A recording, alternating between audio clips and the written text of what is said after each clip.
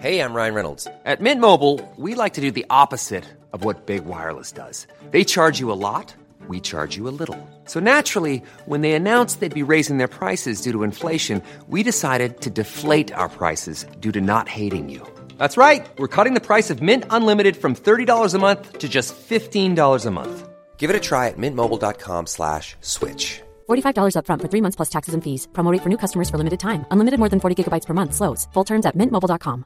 I'm Sandra, and I'm just the professional your small business was looking for. But you didn't hire me because you didn't use LinkedIn Jobs. LinkedIn has professionals you can't find anywhere else, including those who aren't actively looking for a new job, but might be open to the perfect role, like me. In a given month, over 70% of LinkedIn users don't visit other leading job sites. So if you're not looking on LinkedIn, you'll miss out on great candidates like Sandra. Start hiring professionals like a professional. Post your free job on linkedin.com/people today. Welcome to Talking Business, a podcast produced in Melbourne, Australia. The podcast is available on the Acast app, the Apple Podcast Store, or wherever you go to get your podcasts. Or you can get it at the Business Acumen website at www.businessacumen.biz. I am Leon Gettler. My job is to review and monitor the week's news in business, finance and economics. I bring it all to you every week. This is episode number 38 in our series for 2019, and today's date is Friday, October the 18th. First, I talked to Ben Revell in the UK, who has introduced WineBuyers.com. He's made a difference to e-commerce wine retailing. It's a case of tech meets old school, with a wine club that offers consumers the chance to buy wine at the same price direct from the supplier, and which lists over 50,000 wines and spirits. Working on a completely transparent model, wine buyers do not mark up prices or charge commission on any item sold, enabling customers to buy wines at exactly the same price as they would from the supplier direct. Wine Buyers makes its revenue from charging suppliers a subscription fee, and custom-built APIs automate the entire process. Hiring for your small business? If you're not looking for professionals on LinkedIn, you're looking in the wrong place. That's like looking for your car keys in a fish tank. LinkedIn helps you hire professionals you can't find anywhere else, even those who aren't actively searching for a new job but might be open to the perfect role. In a given month, over 70% of LinkedIn users don't even visit other leading job sites. So start looking in the right place. With LinkedIn, you can hire professionals like a professional. Post your free job on linkedin.com/people today. Burrow's furniture is built for the way you live. From ensuring easy assembly and disassembly to honoring highly requested new colors for their award-winning seating, they always have their customers in mind. Their modular seating is made out of durable materials to last and grow with you. And with Burrow, you always get fast, free shipping. Get up to 60% off during Burrow's Memorial Day sale at burrow.com/ACAST. That's burrow.com/ACAST. burrow.com/ACAST. And I'll be talking to IFM Investors Chief Economist Alex Joyner, analysing the RBA rate cuts. But now, let's talk to Ben Revell. Well, Ben, tell us about WineBuyers.com. Yeah, so Wine Buyers, we're an online platform that connects producers and specialist merchants directly to the end consumer. What makes us different from everybody else in the market is we don't charge commission on anything we sell, and we don't mark up the prices. So it's exactly the same price on our platforms if you walk to the gates of the vineyard itself. And that's sort of it in a nutshell. That's our strapline, so to speak. So instead, we make our revenue from subscriptions. So as I'm sure you're aware, there's a plethora of companies out there that charge you £50, £100 a month, and you'll receive X amount of bottles in the post. Instead, we thought we flipped that on its head, and we charge our suppliers a small monthly fee to list and advertise their products to our members. What does the consumer pay? The consumer doesn't pay anything. It's completely free. I see. So where did you get the idea for Wine Buyers? Quite a long story. I suppose it started about 10 years ago when I found myself at an auction one day. I wasn't there to buy anything really, just being nosy, and I ended up putting a bid on some wine, sort of off the cuff. It was I'll tell you what it was. It was a 1959 Chateau Margaux, and it had an auctioneer's estimate of I think about £7,200. And I ended up putting a cheeky bid in of £3,700, never thinking that I would win it or wanted to win it. But lo and behold, I did. And I sold it 3 days later and almost doubled my money. So I got bitten by the bug then. Fast forward 3 months, I amassed a collection of 500 bottles. I thought, crikey, I've got to sell it. And there wasn't any real viable route for me to do that. You couldn't sell on Amazon. They made it almost impossible. You couldn't sell on eBay here in the UK. It was illegal. So I was using a website called Bid for Wine, and it took me 6 minutes, 23 seconds to do a listing. I've timed it on many occasions. It quickly dawned on me then it would take such a vast amount of capital to turn that into an actual business and make money from it. Why not connect the people actually making the wine to the people buying it? And after quite a lot of research, it sort of blew my mind that nobody seemed to be doing that. At least nobody seemed to be doing it correctly, in my opinion. Where do the suppliers come from? Currently, we've got suppliers in 40 different countries. So literally all over the place.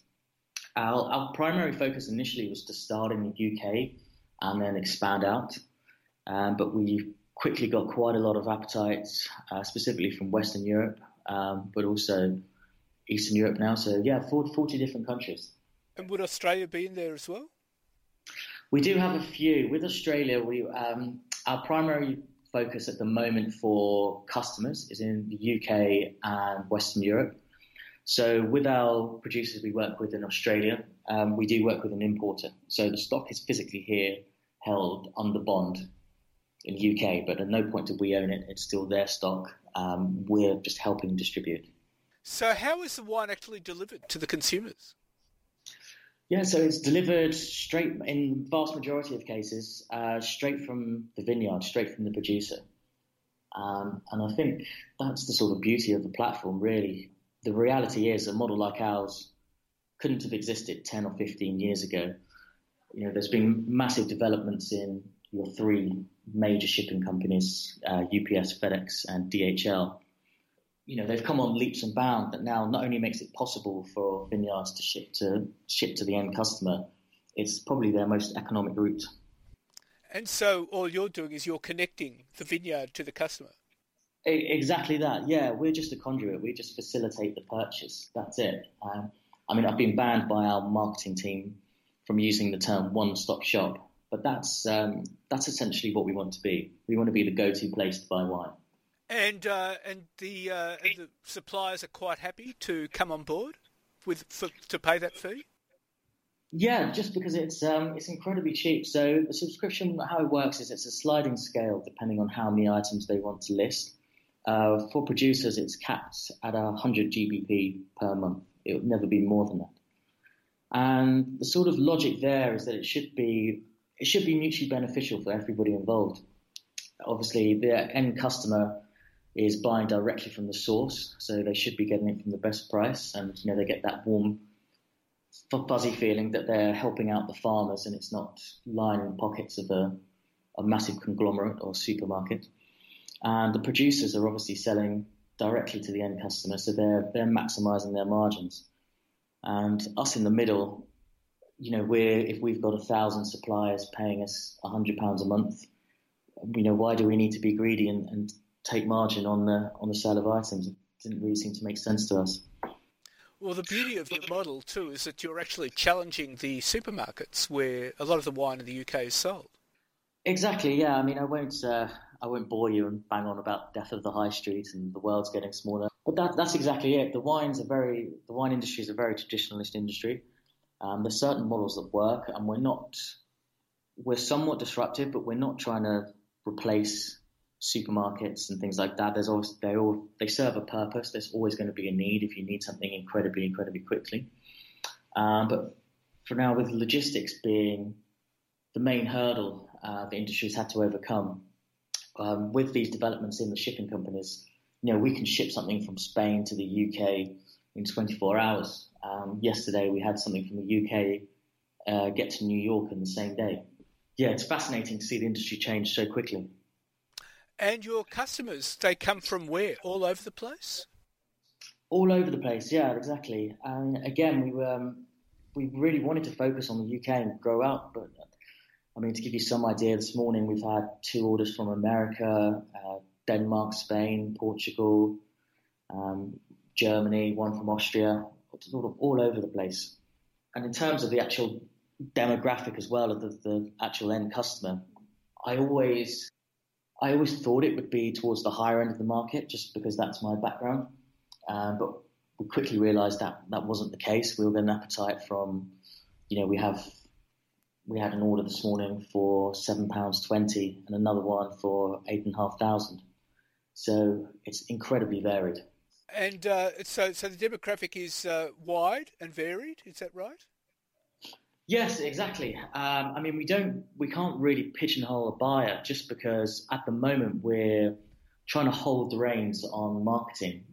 90% of our growth is organic. So we're getting a lot of high net worth individuals purchase on the platform, but also millennials is obviously a huge growing market that they sort of want to go against the establishment, and they realise that supermarkets are just making, a huge amount of money being the middleman when it's not that necessary anymore. I suppose the other beauty of your model is you're actually building a real community among wine buyers. Would that be right? Yeah, exactly. I mean, education is a huge part of what we do. It's an incredibly intimidating world, the wine world. I mean, even, I'd still get nervous going into specialist wine shops. There's so much information, it's unbelievably humbling. And I don't believe that anybody can call themselves an expert in the industry. There's 10,000 different grape varieties grown in, literally hundreds of countries now. So the thing about us is we want to be approachable to absolutely everybody. It's about teaching. We've got a blog, which is performing annoyingly well. I say annoyingly just because obviously we don't make any money from that at all. But it's a good way of introducing our members to new grape varieties, new regions, new types of wine that perhaps they haven't tried before, and things they literally can't buy anywhere else. So you're educating the public about wine, is that right? Yes, exactly. I mean, we do that via a number of different ways. Our platform's incredibly intelligent and sophisticated. The more you use it, the more it learns. So if you jump on our platform and say you're specifically searching for French white wines priced between £5 and £9, we can use machine learning algorithms to recommend products which you may not have tried but are very similar but different. So it may come up saying, oh, you like Sauvignon Blanc around this sort of area, why not try some Vermentino?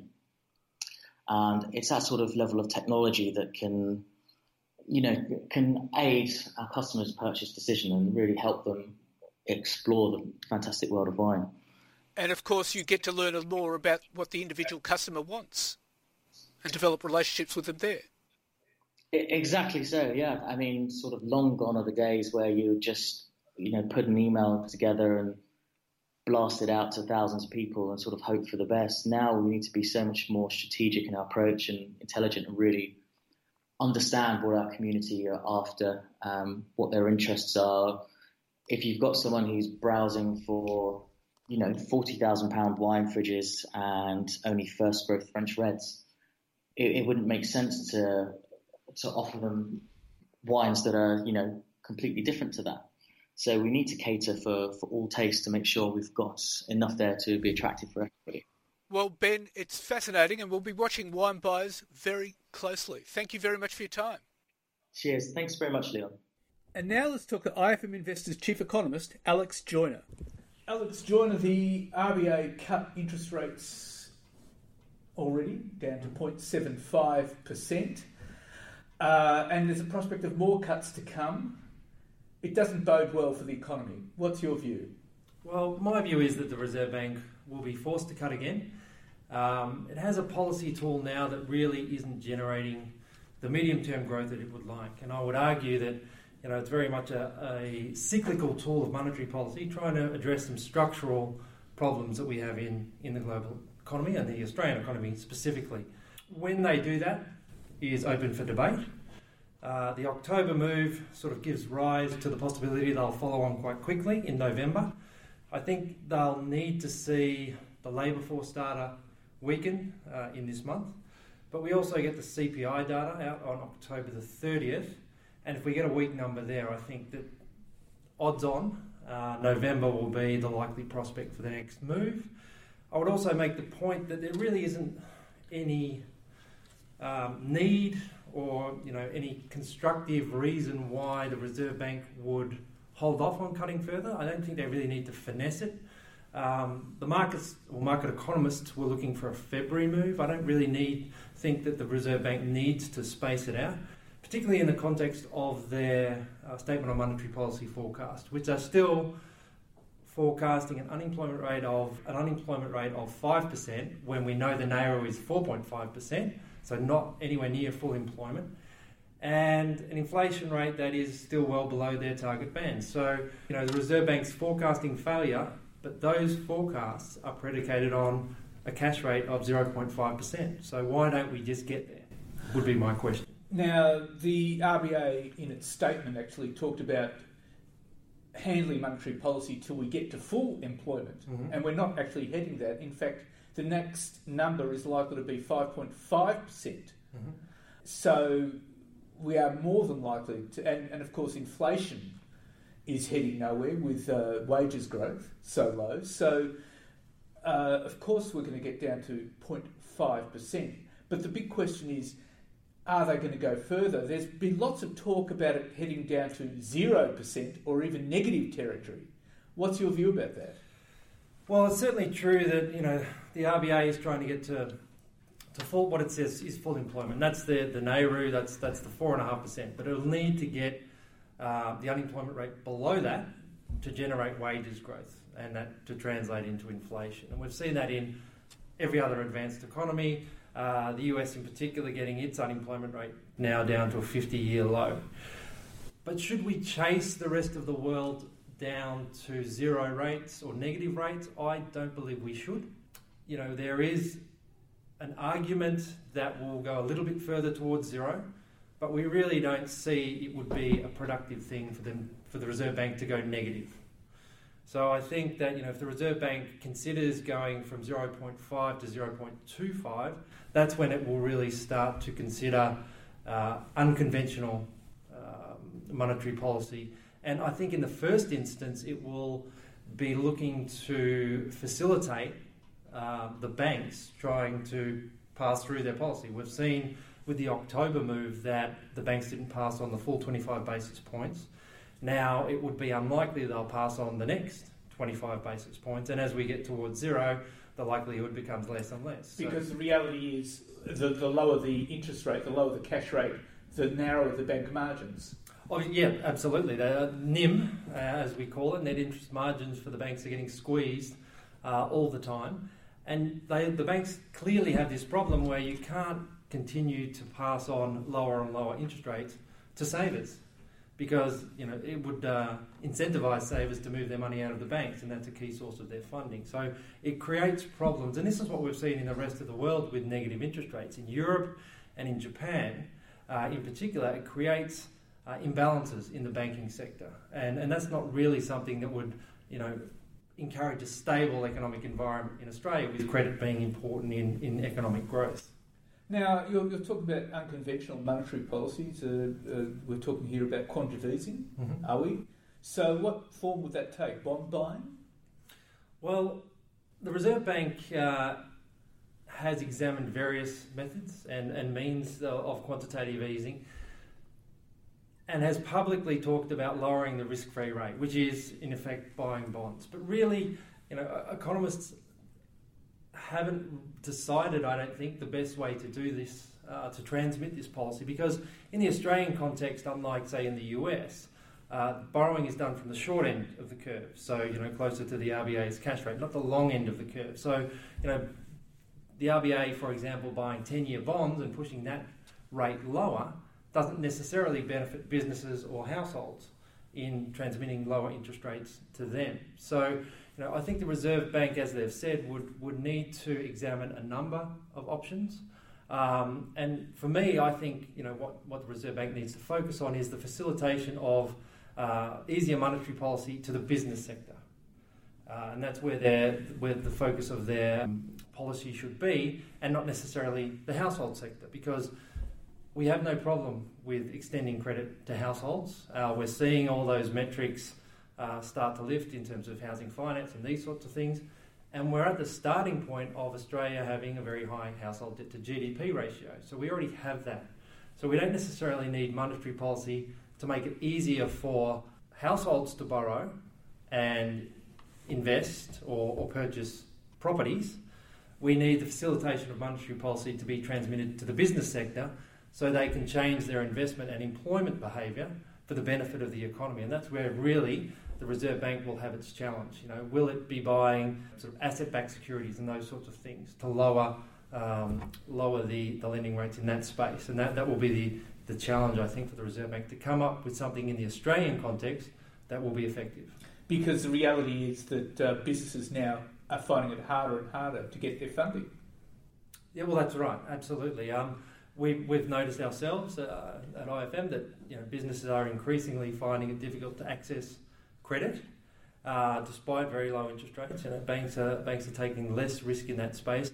And really what we've seen is the transmission of monetary policy so far through the cash rate hasn't flowed through to the business sector the way it's flowed through to the housing sector. Now, even though banks haven't passed on the full measure of what the Reserve Bank's done to to households, they've passed on even less to the business sector, and that's really, in our view, problematic, because that's really where we want to see the economic drivers come from. Is the corporate and business sector, and I think the problem the Reserve Bank has is also that businesses don't find the price of money the problem in the economy.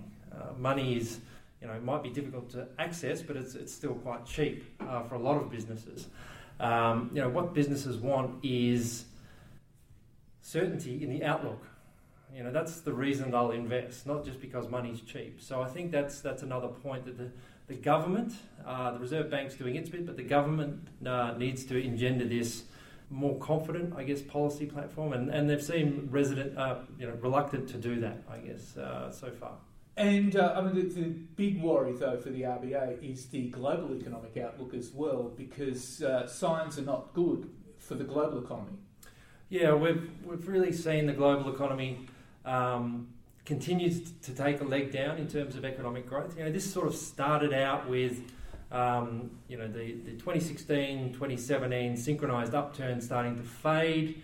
On top of that, we had geopolitical concerns, most notably, obviously, the US-China trade tensions, and that sort of weighed very much in the manufacturing sector of a lot of advanced economies. We saw this in Europe, we've seen it now in the US, we've seen it in the UK and Japan. But now it's broadening out in those economies, and that's really the concern.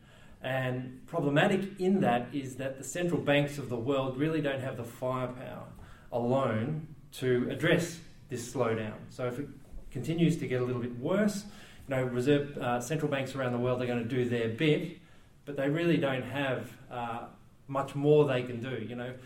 You take the ECB as an example. They already have negative rates. They already hadn't done anything with their balance sheet.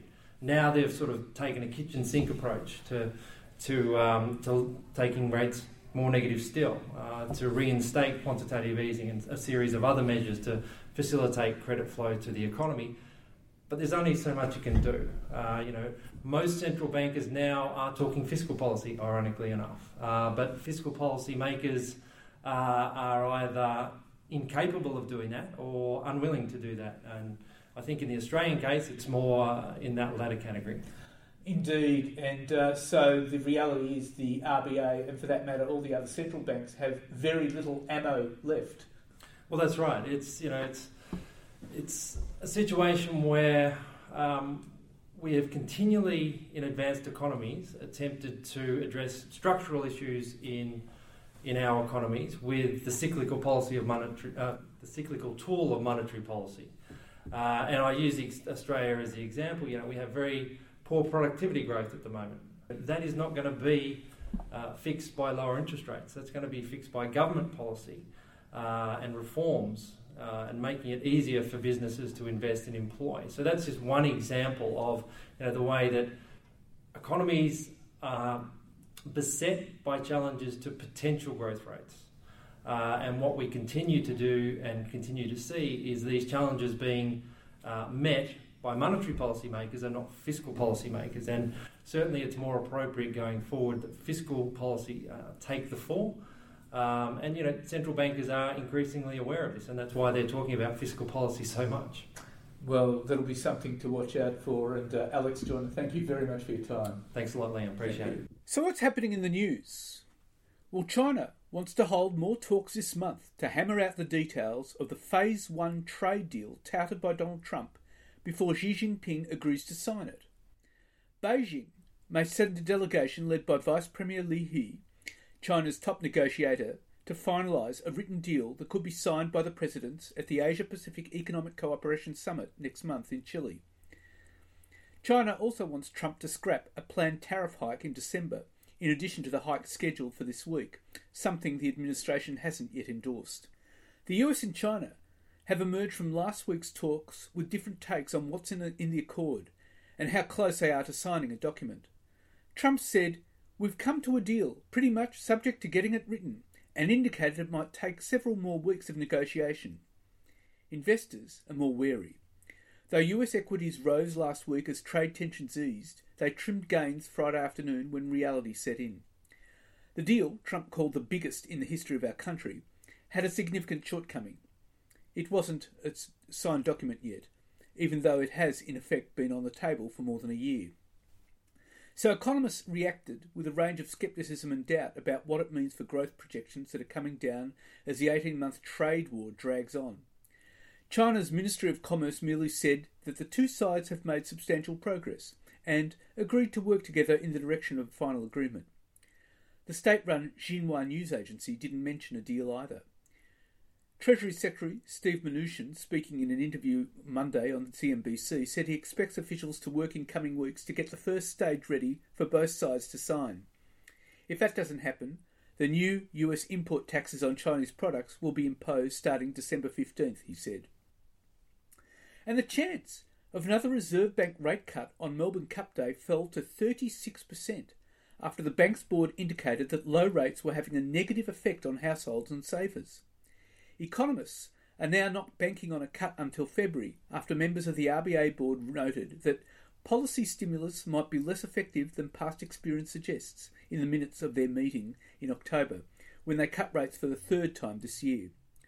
The minutes say the usual stimulatory effect on borrowing or the construction industry may not be operating in the same way as in the past, and that the negative effect of low interest rates on the income and confidence of savers might be more significant. And Prime Minister Scott Morrison declared his budget surplus plan will not be spooked by international events, as the International Monetary Fund slashed Australia's economic growth forecast to just 1.7%, worse than Greece, and advised world governments to unleash a spending stimulus. The IMF's World Economic Outlook warned of a synchronised global slowdown to the weakest pace since the 2008-09 global financial crisis, as the world economy is pummeled by the US-China trade war that is inflicting a sharp deterioration in global manufacturing and trade. The IMF downgraded Australia's forecast, slicing 0.4 of a percentage points off growth for 2019 and cutting the 2020 expected recovery rate by 0.5 of a percentage point to below 2.3%. The fund reckons world GDP will grow by 3% in 2019, 0.3 percentage points less than it forecast 6 months ago. This will make it the slowest rate of expansion since the Great Recession of 2009. And Treasurer Josh Frydenberg has charged the consumer watchdog with investigating the refusal of the banks to pass on in full the recent spate of interest rate cuts, creating the potential for a further round of government intervention. After his calls for the banks to pass on rate cuts in full were ignored for a third time this year, Mr Frydenberg tasked the Australian Competition Consumer Commission with looking into the pricing of residential mortgage products and to examine obstacles that stop customers switching lenders. The ACCC will focus on the period since January this year and the response by the banks to the 3 rate cuts made by the Reserve Bank in June, July and October, which have resulted in the cash rate being reduced by a total of 75 basis points. At the same time, the Big Four banks have passed on an average of 57 basis points in owner-occupied home loan rates. Their refusal to pass the rate on in full, as well as delays in passing on the reductions banks did grant, will see the Big Four pocket $569 million in revenue between them, according to Treasury numbers released by Mr Frydenberg. The inquiry will focus on the entire residential mortgage sector, the big banks, the smaller banks and the non-bank lenders, but the emphasis will be on the Big Four, which have 75% of the market. It comes after ACCC Chairman Rod Sims accused banks of dudding their loyal customers, a claim rejected by RBA member Ian Harper, who countered that price discrimination was neither illegal nor unusual. And banks and financial services that bury consumers in a complex sludge of disclosure and fine print face a crackdown by the corporate regulator. The Australian Securities and Investments Commission, ASIC, has warned that consumers are exposed to greater harm, with some companies using the cover of disclosure to deliberately bamboozle with a deluge of legalese that pushes some into inappropriate financial products. A joint study by ASIC and the Netherlands Authority for the Financial Markets, examining 33 international case studies, found product disclosure statements, so-called simple key fact sheets and warnings, were ineffective and harmed consumers of banking, insurance, investment advice and superannuation. Among the case studies over a decade contained in the ASIC Dutch report published on Monday night, superannuation dashboards intended to provide a simple snapshot summary of a super product on a fund's website were found to be vulnerable to manipulation. A key implication of this research is the ease with which consumer choice could be manipulated through the dashboard, for example by relabelling or reweighting asset allocation information used in the pie chart, the report notes. 2/3 of people were not able to locate all relevant investment fund fees, and less than half could identify all super fund fees. In insurance, consumers focus too much on price to the exclusion of other factors such as the terms of payouts in the event of an accident. Only 2 in 5 Australians given a key fact sheet for insurance objectively selected the best product, with 60% given suboptimal insurance. Some 86% of local consumers assessed the quality of financial advice to be good, in contrast to 39% of the same advice being independently rated as poor. This year, ASIC has targeted risky payday lending firms such as Signo and add-on insurance products sold by car yards. And Gina Rinehart is moving from the mining boom to the dining room, expanding her agricultural beef production in New England with the purchase of another property. Pastoral Properties, a subsidiary of the billionaire's mineral exploration and extraction company Hancock Prospecting, has bought several properties in the region as part of the tycoon's diversification into Wagyu beef. The most recent purchase was the historic Warrabah Station between Kingstown and Manila, and the acquisition takes the total number of Ms. Rinehart's New England properties to 6. Other properties include 3 Lyndhurst properties totalling 3,280 hectares and 2 Kingstown properties, which include the 17,800 hectare Sundown Valley, purchased for its breeding and growing capacity. And Bunnings has announced a big change. It's going online in a big way. Bunnings says it will bolster its online offering next month by launching a digital platform to allow customers to shop from home and have items delivered to their doorstep. The iconic hardware chain has already announced it will have more than 60,000 products available for click and collect within the next year, but it will now also have its very own online marketplace. The major retailer has dubbed the initiative MarketLink, which will give customers access to a wider range of home and lifestyle goods selling as much as 8,000 products. The online division will give shoppers access to items not currently available in store, including indoor furniture, white goods, kitchen appliances, home entertainment, kitchenware and homeware. Bunnings says its website is the 3rd most visited shopping and classified site in the country, which makes it an attractive platform for home and lifestyle retailers and manufacturers to pursue as a sales alternative. But can you order a Bunnings snag online? And there's growing evidence that $16 billion in stimulus in the form of tax cuts and record low interest rates has failed to convince shoppers to open their wallets, with furniture retailer Nick Scali warning that profits could fall as much as 32% in the December half after cautious consumers postponed purchases of sofas, dining tables and bedroom furniture. In a trading update 2 weeks before its annual meeting, Nick Scali said monthly store sales were down to 10 to 15% in the first 3.5 months of FY 2020, dragging same-store sales down by 8%. As a result, the company expects net profit for the 6 months ending December to fall by between 24% and 32% to between $17 million and $19 million. And Crown Casino faces fresh demands for an official inquiry into its activities, with allegations to be aired that the venue brings overseas high rollers into Australia without customs checks. Video footage shows dozens of bricks of $50 and $100 notes, hundreds of thousands of dollars worth, being casually handed over from a shopping bag in a high rollers room at Melbourne's Crown Casino.